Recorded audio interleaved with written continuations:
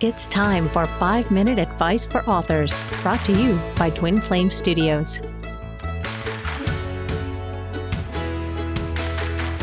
Hi, I'm Constance Dierickx. I'm a consulting psychologist who advises boards and CEOs on high-stakes decisions and in crisis. I am the author of Meta Leadership: How to See What Others Don't and Make Great Decisions. I think there's really two key things that I hope readers will take away from reading my book. And the first is to understand that what I'm offering is a leadership paradigm. It's something that's never been written about before.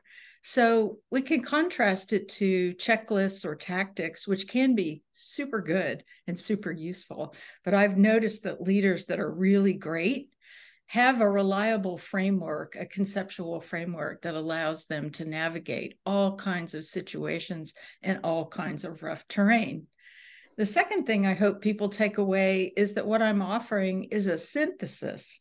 I'm recommending that people who are leading, whether you're leading your own family, a Girl Scout troop, or a Fortune 500 company, that it's very important for leaders to be synthesizers of information, to take into account the emotional tenor around them, and to pay attention to habits of behavior, especially the ones that are shared, because that's actually what organizational culture is.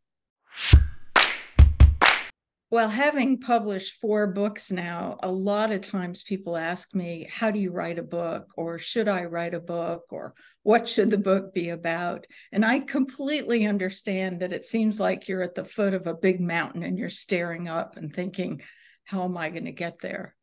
I believe it starts with having a defensible point of view on some topic. And what do I mean by defensible? I mean, it needs to be more than just your idea. If it's an opinion book, there may be an audience for that. But if you look at the best-selling books, there really is a lot of grounding to them. There's rationale. There may be scholarly research, there may not be, but the author is offering something that makes sense and that there is evidence for. And I find that to be a really essential aspect. And the other thing is you have to really want to share your ideas. If you're writing a book to become famous and make a lot of money, I would say don't. It's very difficult to do. And there are a lot of wonderful books out there written by people whose names we've never heard. And one of them actually I found accidentally in the bookstore. It's called Breakfast with Socrates, and it's wonderful. And I stumbled over it. Never heard of the author. He's not rich and famous, but he wrote a wonderful book.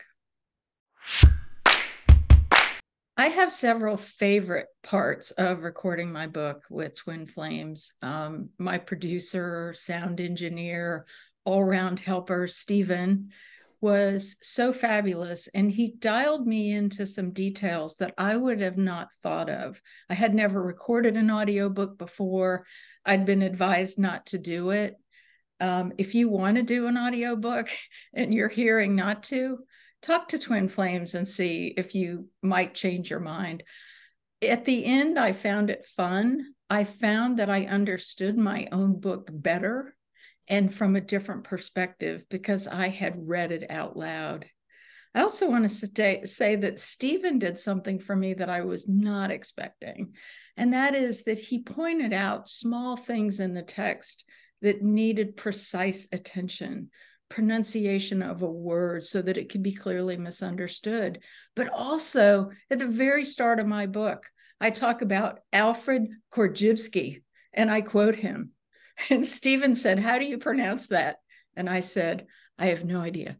And he looked it up and said it to me and made me rehearse it over and over. So not only was he helping me have a better audiobook, but he was really fun to work with, and the learning from it was just enormous.